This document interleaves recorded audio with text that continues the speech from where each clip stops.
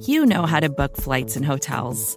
All you're missing is a tool to help you plan that unbelievable travel experience. That's why you need Viator. Book guided tours, excursions, and more in one place. There are over 300,000 travel experiences to choose from, so you can find something for everyone. And Viator offers free cancellation and 24/7 customer support for worry-free travel. Download the Viator app now and use code Viator10 for 10% off your first booking in the app. Find travel experiences for you. Do more with Viator.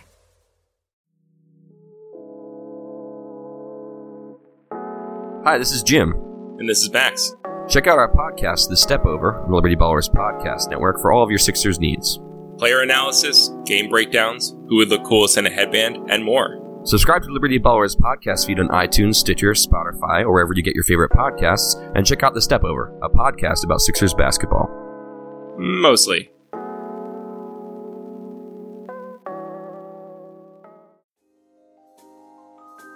Michael Kist, Benjamin Solak.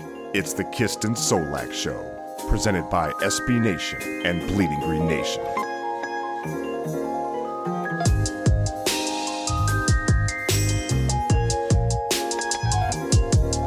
You are flying high on the Kist and Solak Show. This is episode 37, brought to you by the fine folks at SB Nation and Bleeding Green Nation. I am your host, Michael Kist. Follow me on Twitter at MichaelKistNFL. As always, I am joined by the best doggone co-host in the game, Mr. 8-Year Streak Without a Bad Day, Benjamin Solak. Follow him on Twitter at Benjamin Solak. That's Solak. Ben, how you doing, brother? I'm doing very well, Michael. Every day is a good day to be alive. I think it's appropriate that this is the Trey Sullivan episode 37, because it's an episode about the NFL draft, and everybody thought Trey Sullivan was going to be the safety of the future, and he's not! So we need a draft one. Absolutely. Yeah, and to do this draft episode, we have a special guest today, a personal friend of mine and Ben's. He's got an eye for talent and a soft spot for bubble butts. He's the host of Locked On NFL Draft. He's the chief operating officer and senior NFL draft analyst for the Draft Network. He's a father. He's a husband. He's a lover. He is the incomparable John Ledyard. John, how you doing, brother?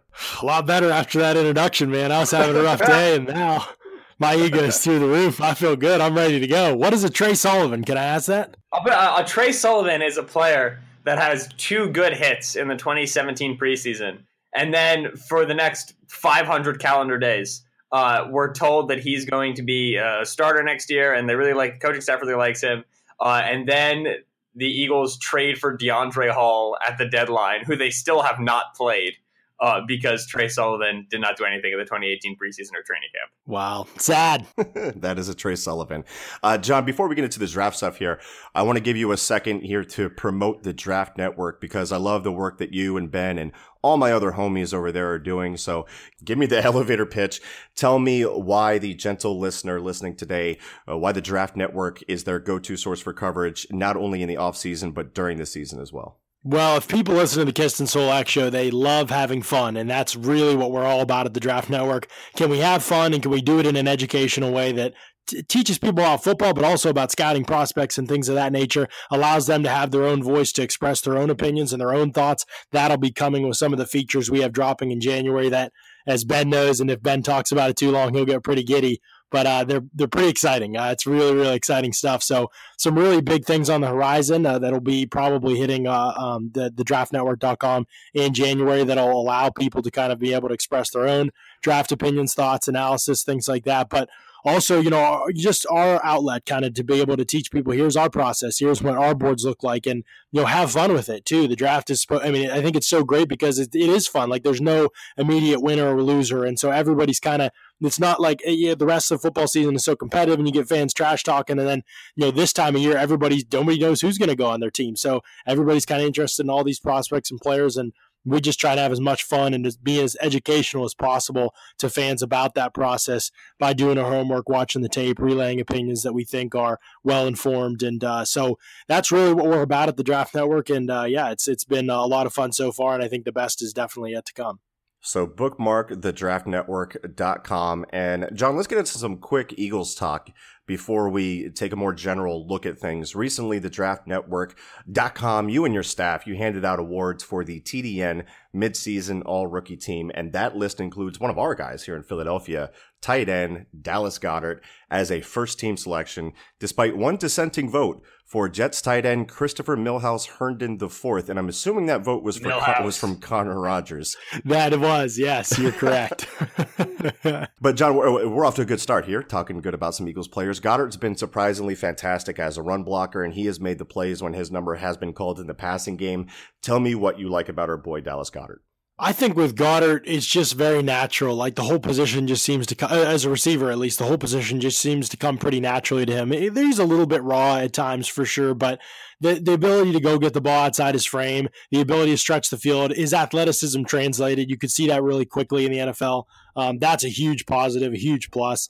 Him getting banged up at the Senior Bowl and then not being able to go full bore at the Combine or anything like that, that kind of kept his whole evaluation in the dark a little bit. I felt like there wasn't the buzz about him that I think there maybe would have been had he been able to do those things. Even myself as an evaluator, I put him in the third round. There was too much unknown in terms of being a small school guy, how it would translate. He was my favorite tight end, but I just was kind of the unknown kind of kept him down there for me. I would have loved to have seen him more at the Senior Bowl if he hadn't gotten hurt right in like the fourth play of the day, the first day of practice or something. So, I just felt like the lack of exposure to him against a better level of competition made him a little bit tougher. But to see him even in the preseason, man, against the Steelers, I could see that athleticism was translating right away, and so I think definitely there's been some raw moments with Goedert, but he's able to play in an offense that knows exactly how to utilize him to the best of his ability. And so far, I think that's really happened. And I think over the second half of the season, he's going to be one of the rookies that really starts to pick up his production. I think we're going to see by the time playoff time comes, if the Eagles are indeed in that race, I think he will be a factor. Ben, as the biggest fan of Dallas Goedert and the one that was consistently pounding the table for him to be drafted in Philadelphia, does John, what he just said there, does he love Dallas Goedert enough? I mean, no, but it's fine because I understand. Like, rooting for the little guys, go Jackrabbit, South Dakota State. It's always been my way. But I think that what makes Goedert most exciting for me when he was selected was, I think, the versatility that Philadelphia was going to be able to use with personnel. And we're seeing the ramifications of that halfway into the season. I mean, as we talked about on the show and as we were discussing on Twitter, runs out of 11 personnel, Philadelphia's got a success rate of around like 40-something%. And out of 12, it's like 62, right? When they get Goedert on the field and they love to deploy him as a blocker, he's very tough. He's got a lot of power throughout his frame. He's very flexible in that regard. And so he's accomplishing, arc blocks and split zone blocks and getting to the second level. Fantastic hands. He connects really well. That's where he's been the most effective for them. And while that's not necessarily huge stat lines, it's going to ensure that he continues to get playing time. And he continues to be on the field because the sets with him are effective. And when you're on the field, you get opportunity, and that's what we've seen. You know what I mean? They're working him into routes in the near red zone, and they're giving him looks that are built just for him, like he's the primary read, and that's just going to keep on happening more and more and more. So certainly what was exciting about Goedert, an older prospect, I think really nicely physically developed coming out of South Dakota State, is you knew you could get him on the field year one, and he would be he would compete for you in that regard. I agree with John. He is a little raw, like routes still need some cleaning up and whatever. But he's been what I expect him to be coming out. I think while the Eagles have a big needed tackle right now and a big needed safety right now, and those were other positions we wanted them to go early back in the 2018 draft, you have to be happy with Goedert at 50 or 49. That's still great value. Oh, for sure. All right, so let's talk about the NFL draft that is upcoming. So we've looked back, let's look forward now. And as with any draft discussion, people got to know about the quarterbacks, man. John, is Justin Herbert from Oregon your top-rated guy right now? And I'll give you a few directions in which you can take this. But is there another quarterback nipping at his heels? Maybe Dwayne Haskins of Ohio State's getting a lot of buzz right now. Maybe another quarterback that could either overtake him or get real doggone close to create a discussion about what's going to happen there at number 1 or number 2 overall, the first quarterback selected. And why would a team draft a rookie quarterback when they could just trade for a proven, undefeated veteran like Nick Mullins of the 49ers? I knew that question was coming. I knew there would be a Nick Mullins reference in there. It's the only thing that matters right now in football. I can't disagree with that at all. Good point on the second part of that question. I don't know that there would be a good reason to draft if Tua Tagovailoa was in this class. I don't know if there'd be a good reason to draft him if you could go out and get Mullins, whatever. Nick, is that Nick? Nick, yeah. It is Nick Mullins. Elite player in the making there. But I think that Herbert is clearly the number one guy. No doubt about that. you could sell me on a path in the NFL in which if Haskins entered this draft, he could be nurtured and brought along and cultivated into a player that was better than Herbert ends up being in the NFL.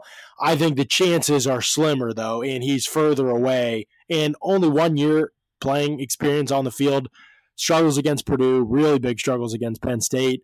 Didn't play great against TCU, which isn't even a good matchup, just good compared to the rest of their games. He's got a couple sort of tough games left on the schedule. Michigan will test him for sure.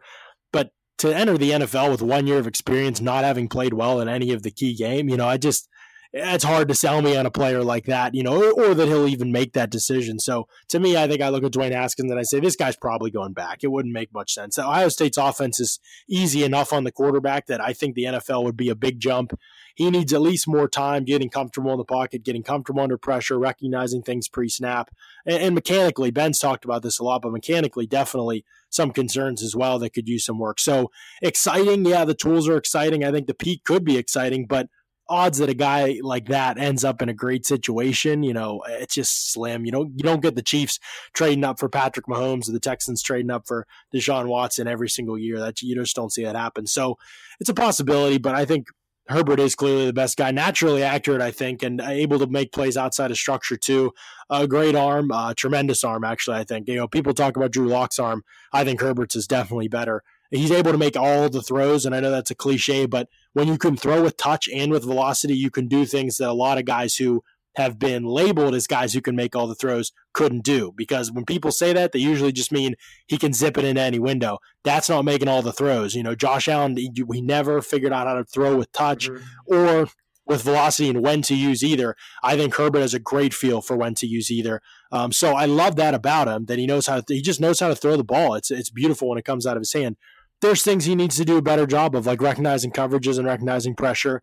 In some of his mental processing, I think, too, in the pocket can be quicker. Those are all really natural things for a quarterback to have to work on entering the NFL. I think the peak with him is tremendous. I mean, you're talking about elite type of peak if he can get there in the NFL. The situation is going to be very important because he isn't a finished product. So if he declares he's got to go to a team that's going to bring him along, he could definitely end up in a bad situation and be headed toward something that would be closer to a bust than he would be living up to his expectations. Think a Jameis Winston type of situation where all the tools in the world, but if he couldn't fix those issues, and I don't think Herbert's issues are quite as bad as Winston's, but coming out in terms of being just completely reckless. But if Winston couldn't have fixed those issues, he was never going to reach his peak. And all the talent's still there, but here we are, 4 or 5 years later, and he's still no closer to reaching his peak. He's never changed who he is as a player. So Herbert, you're always projecting, almost always with a quarterback, you're projecting something. Very few of these guys are finished products. I'm just comfortable saying Herbert's going to be great if he lands in a great situation. If Patrick Mahomes went to the Browns, he probably wouldn't be doing what he's doing right now. Or if he went to, you name the amount of bad teams out there that he could have landed on, probably not doing what he's doing now. Is he still super talented? Yes, but it's the other aspects of Mahomes' game that have developed since he arrived in the NFL, being able to sit for a year and all those kind of things for him. You're playing behind Alex Smith, being with Andy Reid, all the benefits of kind of being in the Chiefs situation have helped make it maximize who he is as a prospect and who he is as a player special. I don't think Herbert's quite on that level, but I think you're talking about a guy who can be a really good quarterback in the NFL if the NFL does their part and the team he ends up on does their part and develops him like you need to in order to create good quarterbacks in today's NFL, because they're not getting churned out as ready prospects, as Andrew Luck type prospects in college football anymore. So you've got to kind of take what's there, mold it and create it and make it into the best version of what that player could be. Ben, I want you to single out one point that John Ledyard made right there, nitpick it to death, and cause a big fight. Glad that's literally what I was going to do, even if you didn't ask it. Because I was going to say, you don't even have to prompt Ben to do absolutely. That. This is why this is my pure form of analysis. It's just like, hey, like 95% of that was great, but 5% of it wasn't. So I'm right and you're wrong. I know. Herbert can make any throw. He can throw with touch and he can throw with velocity, and he just knows how to throw the football. Absolutely. I would add on when he's throwing to his first read. And then when he's throwing to his second read, man's wild.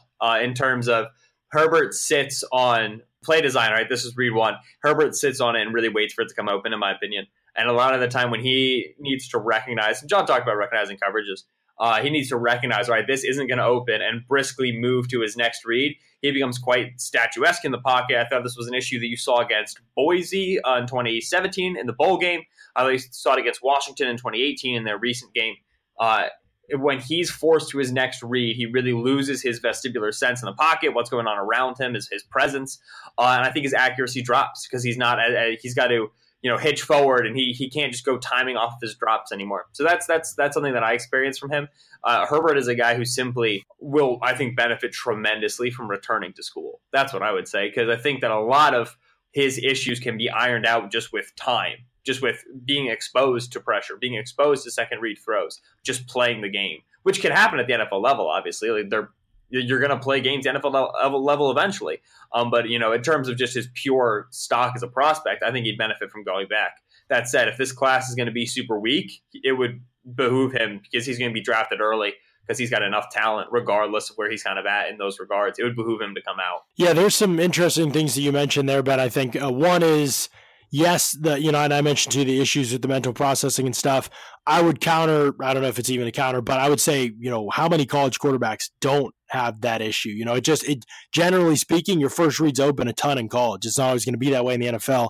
I think that's an adjustment that all of them have to make to some degree. Although I agree that at times, it is a little bit troubling for Herbert. Not as troubling as like a Drew Lock, who just, the processing is just so slow all the time for Drew Lock.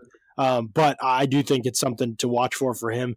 The other thing is, I know Herbert is definitely on the fence right now. I've talked to some people close to the situation. He's definitely on the fence, very 50-50 right now, and hasn't really thought about it, nor will he really think about it much until the end of the season.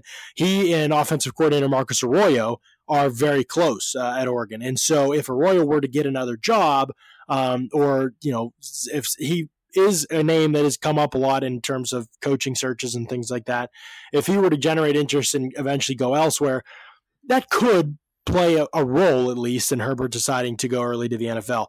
Business-wise, in my opinion, and Ben, I'll see if you agree with me or not, but business-wise, in my decision, it's an absolute no-brainer for Herbert. He's going in the top 10, almost definitely in the top 5 picks if he declares. So business-wise, it would be crazy for him to go back, because next year's class, there's going to be at least a lot more names. I'm not saying these guys are going to be great or worthy of the hype they're going to get, but the NFL is going to be way more excited about next year's class than this year's class, I think. And to me, he's a complete lock to go high in this year's draft. I don't know if that'll be the case if he goes back, though. I'll put it this way. I would tell the young man to go get it, because you're at the point where he's going to be making, like you said, top 10, I would argue top 5 money when he declares. And that's, right, I think, your first responsibility as somebody who's going to play in the NFL in a professional football league. Your first job is to make sure you get a big contract if and when you can, so you have that money. In a vacuum, I'd like for him to go back. It's funny because I would recommend that he declares, but I would also say the most likely timeline to me where Justin Herbert, quote unquote, busts is a timeline where he goes, he's selected by the New York Giants early. Eli stays on the roster. Herbert doesn't start until halfway through the year. Pat Shurmur gets fired after that season after they go 3-13. A new offensive coach comes in. Gettleman gets fired a year later. You know what I mean? Like, it's very easy for me to see the Giants crumble, even with Herbert there, right? We talk about, the Giants, they've got in Barkley and they have Odell and Shepard. They could draft Herbert and still royally screw that situation up. I know the Giants quite well. They could pull that off. And so, that's also the most likely path to me where Herbert busts. But I would still kind of tell him to take that risk, because you got to secure the bag when you can secure the bag. It's as simple as that. Amen, brother. Absolutely. So we've got all this time to talk about quarterbacks, and they're going to be heavily debated throughout this entire process as we go up to the draft. But one position that I want to touch on here, because it's very possibly going to be an area of need for the Eagles entering the 2019 season and draft. And from what I have seen with the running back position, Rodney Anderson from Oklahoma would be my top running back on tape, but his medical history reads like a novel. And you've also got 2 guys that I believe most would put close to him and would be elevated over him due to those medicals. One is Damian Harris from Alabama, who probably would have had a day 2 grade from me on him last year if he had come out. He decided to stay, so he's in this class. And the other player I believe is going to be hotly debated, and that's David Montgomery from Iowa State. And the reason that he'll be so polarizing is because his testing, I feel, is going to be huge for him, because his contact balance and his power are fantastic, but he might lack the prerequisite juice to be considered a first-round pick. John, find the lie if there is anyone in what I just said, and tell me your thoughts on how this running back group might shake out. I don't know if there's a lie. I just don't know that any of them are any good, and I know that's kind of depressing for Eagles fans to hear if they're looking for this class. I just think there's major issues probably with all three guys. I will say Damien Harris does look like he's had a little burst this year, but not very good in pass protection. Has never really, he's had productive seasons or whatever, but he's never really been like this great player. He's never there's nothing about Damien Harris that would suggest you take him in the first round. I don't think, I just think that's, so it's just, you're probably talking about a guy that's very average, not going to be a receiving prospect, not going to be, he isn't a great pass protector, and comes off the field in a lot of those downs anyway for Alabama right now in favor of a guy like Joshua Jacobs. And as a runner, how great are we talking about? I think we're talking about a pretty average type of runner in the NFL. I just don't know if there's anything special about his game. Rodney Anderson, definitely the most upside to me of the three that you mentioned there, but the injury history, man, at running back, you just can't. You can't take it before round 3. I cannot see an NFL team. So he may get a great round. He may get a great film evaluation, but and I may put him there with an injury flag. He may be high on my board, but as an NFL team with that type of history, the guy's been hurt almost every single year. At that position, that isn't a great value anyway. Round 3 is, to me, his best case scenario, I think. But we'll see what happens. Obviously, maybe the medicals look better than we expected the combine, and so. But I think with Montgomery, last year caught 36 passes for 296 yards, averaging over 8 yards a catch is pretty good for a running back. He looked better and more effective in space as a running back, despite not being a great athlete, than he did as a pure running back. And you hate to box score scout, so I've actually watched his tape too to see if this is the case. But I just don't know that there's many Big 12 running backs who go high that are averaging 4.4 yards per carry last year on 258 carries. And then this year, 4.5 yards per carry on 144 carries. So we have large sample sizes, pretty minimal outputs in terms of a yard per carry average for Dave Montgomery. And when you watch the tape, you just don't see the burst to take advantage of slight creases. You don't see a great vision or great decisiveness from him all the time. When he tries to bounce it, it's just not fruitful most of the time. He's just not that type of athlete. He does have some power and some contact balance that shows up situationally for sure that, will get on Twitter a lot because people will put those clips up there, and it'll be easy for people to get excited about that. But the full evaluation of David Montgomery is a little bit troubling. I'm not saying he's a bad player, but if we're talking about David Montgomery as even in the Nick Chubb early second round range, to me, if that's where the NFL sees Nick Chubb, and I don't see anything to convince me David Montgomery's better than Kerryon Johnson. They're better than those guys, and those guys were going round 2. So I think we might be talking about a third round type of player. Like John said, it might be disappointing for Philadelphia fans that this back class doesn't really have that standout guy. In my opinion, it could be good because you're not going to be spending a premier pick on a back, and Philadelphia is a committee back sort of team. And so they really can, bring in these guys who are probably limited and can only do this well and only play in these sort of roles. You know what I mean? So there are still guys I think they can probably bring in. There's committee style guys. Montgomery, man, I want to like Montgomery I want to like him so much. The Vince McMahon gif where he's getting excited about stuff. He's in that seat. You know what I'm talking about? A David Montgomery run is like that gif because he gets the ball in his hands and he there's a penetrator and he makes the penetrator miss. And you're kind of oh, here we go. And then he's reading zone flow and he makes a great little cut right up field, makes another guy miss. You're all right, this is it. Here we go. Gets the second level linebacker comes to hit him and Montgomery takes on the contact and he stays upright and you get out of your seat. You're so excited. And then he goes to explode. And you're just dang it! We were so close. It was almost everything you want to see. And the second he gets kind of into that second, third level and it's time for him to put the gas on, man, it just kind of takes the wind out of your sails. You're just it looked so pretty. You want to take what's good about Bryce Love and what's good about David Montgomery and just stick them into the same player. Here we go. This is it. This is the perfect running back. Once he gets into space, he can just burn on you. Montgomery's just a low rider. He's a thick player. He's got short strides, and he doesn't have great speed or great agility. And because of that, he's always going to be a player that feels like he leaves some meat on the bone. And this is an NFL, Mike, we always talk about this. It values explosive plays.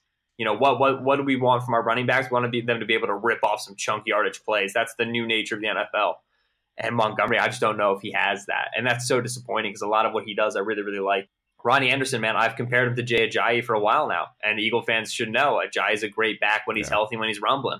But it's very tough for us to trust him. And so that's, I think, a really good construct to understand not only Ronnie Anderson's play style and his build and kind of the way that he wins, but also just kind of the reality around him coming out of college. He's going to be very tough to trust as a multi-contract or bell cow player. So Damian Harris is a guy that we talked about that you can see on primetime, 8 p.m. CBS, primetime game, number 1 Alabama against number 3 LSU. But beyond Damian Harris, of course, this is must-watch television if you're a draftnik. There's so much NFL talent that's going to be showcased in this game, but there's also some great matchups that I'm sure we'll be looking at again leading up to the draft in terms of how player X performed against player Y or how they performed in a certain situation in a big game against a very good team.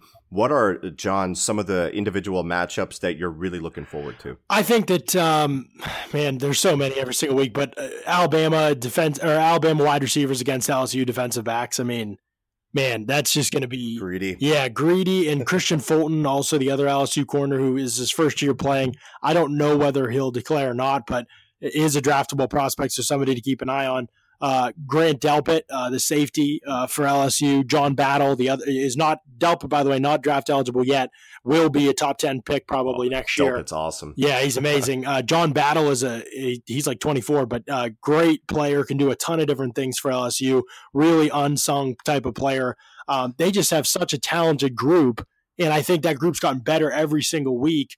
Really gave Ole Miss and that group troubles, and I know Alabama's offense way more complex than Ole Miss's, but just in terms of being able to match up 1v1, it's going to be the most talented group that Ole Miss's guys see. And then, Irv Smith and the tight end and Jerry Jeudy and Jalen Waddle and Henry Ruggs and Devontae Smith, those guys for Alabama. I mean, only Irv Smith draft eligible out of the group. The rest of them, look out for them in next year's class. Just ridiculously talented wide receiver group for Alabama. And they've changed their whole offense wisely to, something that teams like Georgia and Ben and I have talked about Stanford should be doing. Alabama's changed their entire offensive approach based on the players that they have rather than what their coach has done in the past. So it's just, mind-boggling that can happen.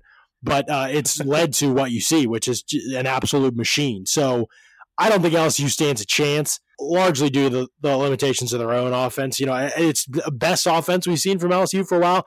I don't know if it's good enough to beat up on Alabama or to keep it even close with Alabama, but I still think LSU's a great team. I would take 2-loss LSU over Notre Dame and what they've done this season. I know the committee obviously won't see it that way, but LSU, really good team, I think, but I don't know if they can beat Alabama. I'm a Notre Dame fan, and I agree with that sentiment. Ben, one individual matchup that you're really looking forward to with Alabama versus LSU. All right, so Alabama's got a lot of good players, right? No kidding. And so we, it's the summer, and John was our SEC guy, and John's just basically got to go through the whole defensive roster and watch all of these players because they're all good. You got to watch this. Whenever you watch Alabama, like all 22, you watch the defense, you have to watch it like 15 different times, the same game. I mean, I probably watched last year's slate. I'm not even kidding. I watched like every game of Rashaan Evans like 7 times just because I'm watching everybody else.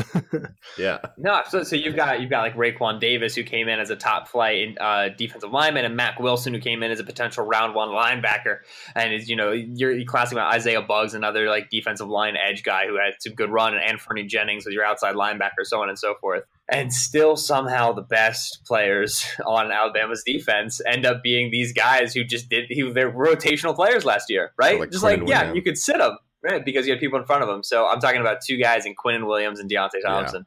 Deontay Thompson is the free safety. And he's got that Malik Hooker sort of look for him where you watch him and you go, I wonder if he's going to make it to this ball. And then he makes it all the way to the sideline because he's got fantastic instincts, reads super well, and then he can fly. And he got good ball skills up in the air. The Louisville game that he put on early in the season was just teach and tape. You know what I mean? Like Saban's going to be using that for his free safeties for the next decade. Incredible film. But then it's Quinnen Williams, the defensive tackle, who really is like a top 3 player for me. He's above Ed Oliver for some, and I think that's got some serious run to it. Quinnen Williams does have a better size on the interior, and he might even have better pass rush ability than Ed Oliver. He's going up against a good interior offensive line in LSU. Garrett Brumfield is the left guard there for LSU, and I like him a fair bit. He's a great athlete. I think he's a really steady player, a smart player who, when he gets beat, can recover pretty nicely.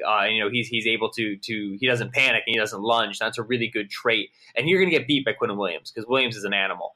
So Quinnen Williams against left guard Garrett Brumfield on LSU. That's my big matchup to watch. Really excited to see Brumfield against, obviously, the top competition he's going to face. And then Williams has just been eaten, right? Williams has been feasting on everybody opposite him. And so if Brumfield can take a little bit of the wind out of his sails, maybe we can start to find some weakness in Quinnen Williams' game. Right now, we haven't really been able to find much of one.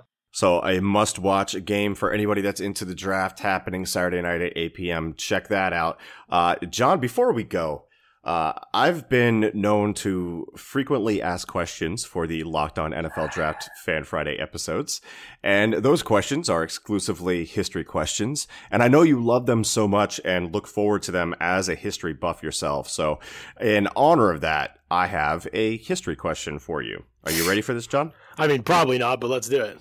Well, Alexander the Great, at 12 or 13 years old, was said to have tamed a wild Thessalian horse named Bucephalus, who his father, King Philip, then purchased for him at a price of 13 talents, which 13 talents is worth a month's salary of a fully loaded trireme of 200 men, in case you were wondering. We've currently said 6 words I don't know. And if Ben doesn't know, there's probably 14 I don't know. So Alexander and Bucephalus, they go on all types of adventures together, and Alexander plundered and conquered and all that stuff with this horse. Why is the story of Alexander the Great taming Bucephalus at the age of 12 or 13 completely implausible, John? Your theory. Implausible to have actually happened? Yeah. Like, why is it exaggerated? Why is it part of the Alexander romance? Why is it likely nonsense? Well, I don't know a lot about breaking in horses, but I would imagine that a 12-year-old would get a pretty rough ride based on if you're talking about a wild horse that needs broken in. I don't know there's many 12-year-olds that could trot out there and get it done, unless we're talking about like DeForest Buckner when he was 12 or something like that. Just picturing and visualizing. But you need a very man-sized 12-year-old, I think, to be able to get that job done. Is that a fair answer? Yeah, that's fair. And Alexander was pretty short, so I do kind of like that answer. John, do you want my response now, or do you want it in the form of a video reply, as I usually do on Twitter? How can I say no to the video reply? That's the problem. I kind of want to know now, but also I need the video reply, so I'm going to go with the video. Okay, after I drop this, I'll hit you up on Twitter with the video reply in the mentions. So, gentle listeners, look out for that. John, thank you so much for joining us today. Remind the gentle listeners where they can find you and all of your work. Yeah, written works over at thedraftnetwork.com. Podcast Locked On NFL Draft to 5 days a week with Trevor Sycamore and myself year round, Monday through Friday. And then you can follow me on Twitter at Ledyard, Ledyard NFL Draft. Boom. We have the weekend off here at BGN Studios, so we'll be back talking with you on Monday about what happened on Sunday. Again, we thank John for joining us, and in the meantime, enjoy the weekend, enjoy your football, and remember that we all we got, we all we need. Fly, Eagles, fly.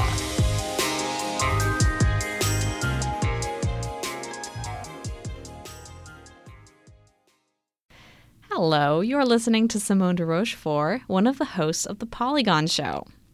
It's a show all about the video games that you'll never have time to play, brought to you by 4 friends who are just as passionate about food, soft drinks, and TV shows as we are about video games. Every Friday, we bring you a new hour of personal stories, like how we found the best way to play Yakuza 0, or even what happens when you play so much Zelda that you hurt your hands and can't play games anymore.